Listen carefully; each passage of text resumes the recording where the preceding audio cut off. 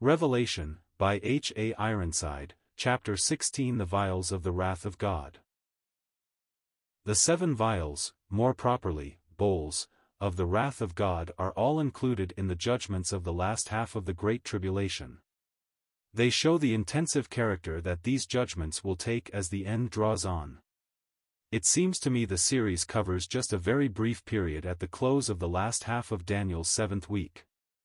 The pouring out of the bowls depicts the judgments that will fall on the kingdom of the beast and the Antichrist sphere of authority at the very end of the Great Tribulation. The first and second bowls, Revelation 16 verses 1-3.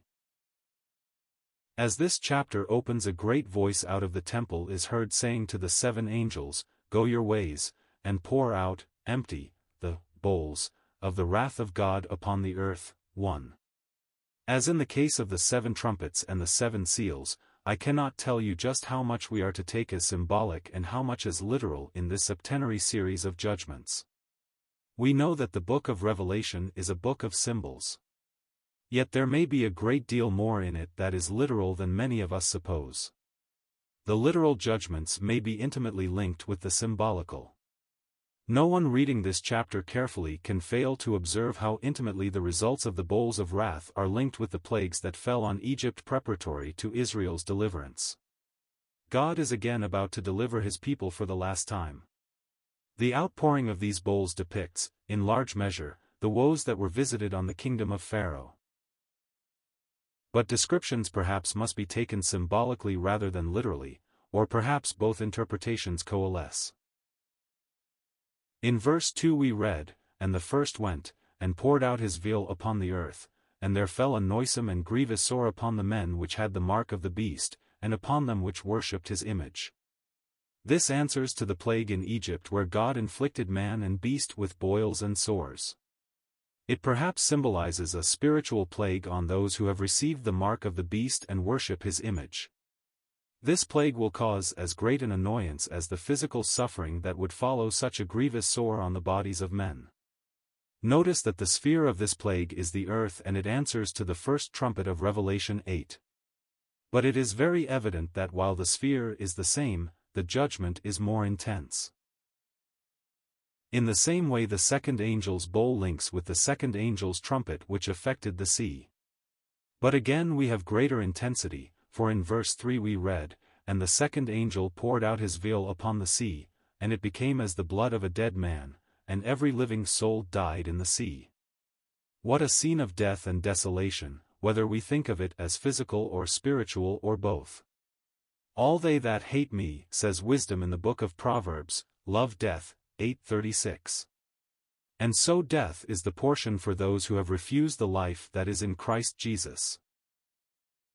The third and fourth bowls, Revelation 16 verses 4-9. The third angel's trumpet affected the rivers and fountains of waters. In verse 4 we read that the very sources of life are destroyed, as in the plague that fell on Egypt when the river itself became blood. In verses 5-7 God's righteousness in thus dealing with those who had slaughtered his servants is fully attested. Every right-thinking person will add his "Amen," for God is righteous in all his ways, whether in grace or in judgment. The fourth angel's bowl is poured out on the sun, even as at the sounding of the fourth trumpet the third part of the sun was struck, 8:12. But again we have greater intensity in the judgment than in the trumpet series. Power was given unto him to scorch men with fire. And men were scorched with great heat, and blasphemed the name of God, which hath power over these plagues, and they repented not to give him glory. 16:8-9. The sun is the supreme source of light. This implies that that which should have been for man's comfort becomes a curse instead and the means of his bitter suffering. But, though their anguish is so great, men are not brought to repentance by punishment. God's name is blasphemed, and his creatures refuse to give him glory. This is a solemn consideration for those who teach that punishment is really only chastisement and is always corrective. The fifth bowl, Revelation 16 verses 10-11. The next section intensifies this in a remarkable way. The fifth angel empties his bowl on the seat of the beast, striking the center of the last great confederation and filling his kingdom with darkness. Then we read that, they gnawed their tongues for pain, and blasphemed the God of heaven because of their pains and their sores, and repented not of their deeds. 10-11. Darkness and anguish do not tend to soften men's hearts or lead them to confess their sins. Their very suffering stirs them up to blaspheme God more. So in the outer darkness of a lost eternity, our Lord has told us there will be weeping and wailing because of suffering endured. But there will also be the gnashing of teeth, which implies rage and indignation against God. With permanency of character, he who rejects Christ is guilty of eternal sin, and eternal punishment necessarily follows. At the sounding of the fifth angel's trumpet, we were told the bottomless pit was opened, and there arose a smoke out of the pit, as the smoke of a great furnace, and the sun and the air were darkened by reason of the smoke of the pit. 9:2. This explains the darkness that fills the kingdom of the beast when the fifth angel's bowl of wrath is poured on the seat of the beast. It is judicial darkness brought about by demoniacal delusions. The sixth bowl, Revelation 16 verses 12-16. We now come to the bowl of the sixth angel, which was very much on the minds of people during the past years of bloody warfare. Again and again the question was raised whether World War I was the Armageddon conflict predicted in the Bible. Teachers instructed by the Word have invariably assured anxious questioners that while that war may have set the stage for Armageddon, it cannot be that great conflict itself. Armageddon is a definite locality in the land of Palestine. The word means, the mountain of Megiddo.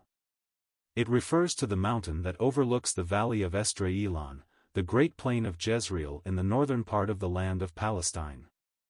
Napoleon Bonaparte said this plain would make an ideal battleground for all the armies of the world. There, the last great battle is to be fought, just before the appearing of the Lord in glory. The great river Euphrates was formerly the eastern boundary of the Roman Empire and later of the Turkish dominion. Thus, I believe, the sixth angel's veil of wrath poured out on the Euphrates speaks of the destruction of that latter power. Luther said, when the Turk is driven out of Europe, then comes the day of judgment. And, in a certain sense, this will undoubtedly be true, not the day of judgment for the wicked dead, but the day of judgment for the living nations. The Turk is an intruder in Europe, the enemy of both God and man, but I am convinced that his hold on Constantinople and the surrounding country is very nearly ended. God will drive the Ottoman Empire from Europe and punish that nation. Since the above was written, the Ottoman Empire has fallen. The cry of martyred Armenia, and of other peoples who have suffered fearfully from these Asiatic hordes, will be answered by the destruction of the nation that brought such havoc. It is very evident, I think, that God is already beginning to bring this to pass. If you have a map of Europe of 100 years ago, notice the place that the Turkish Empire then had and compare it with a map of the present day, and see how much of its territory has been wrested from it. I am convinced that it will not be long before Turkey is driven out of Europe altogether. Then, according to the book of Daniel, it will plant the tabernacles of its palace between the seas and the glorious holy mountain, yet it shall come to its end, and none shall help it. 1145. Driven into Asia Minor, it will finally, I take it, attempt to establish itself in the land of Palestine. And this will arouse not only the European powers in the League of the Ten Kingdoms, but it will stir up the eastern and northern nations besides. Turkey will, if I understand the prophetic schema right, be backed in the last days by Russia, and possibly by Germany too, in opposition to Western Confederation. Both these great powers will be anxious to hold the land of Palestine, which is admittedly the key to the so-called Eastern question. But the activity of these European nations will arouse the races of the Far East, for when the Euphrates is dried up, we are told it is, that the way of the kings of the East might be prepared. Revelation 16 verse 12. Who are the kings of the East? Various theories have been suggested. Some consider they may be the so-called lost 10 tribes of Israel returning to their land, or perhaps the dominions of Persia, Afghanistan, and so on. It is significant that the word rendered the East is really the sun rising. Is it only a coincidence that for at least a millennium Japan has been known as the Kingdom of the Rising Sun? May not the Mongolian races, possibly allied with India, be the kings of the East depicted in Revelation 16 as coming in conflict with the powers of the West? Thus the whole world will be thrown into bloody warfare, and all nations be gathered together against Jerusalem to battle. This great world conflict will be the direct result of the working of demons, for we are told that 3 unclean frog-like spirits came out of the mouths of the dragon, the beast, and the false prophet. These demons will work miracles, visiting the kingdoms of the earth, that is the prophetic earth, and of the whole world, that is, the nations outside the prophetic earth, to gather them to the battle of that great day of God Almighty. 16:14. This will be the great and final Armageddon conflict, the place where they will meet one another in an attempt to settle the final issues. Notice that there is a parenthetical statement in verse 15. It comes in just before the close of this section, thus preceding the 7th bowl. It is the voice of the Lord himself, "Behold, I come as a thief. Blessed is he that watcheth, and keepeth his garments, lest he walk naked, and they see his shame." The time of his appearing is very close. Those who look for his coming should be watching and keeping their garments undefiled, lest they be put to shame before the ungodly.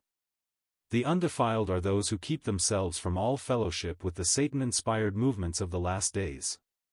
They will walk with God in holy separation from the abounding iniquity, as directed by his word.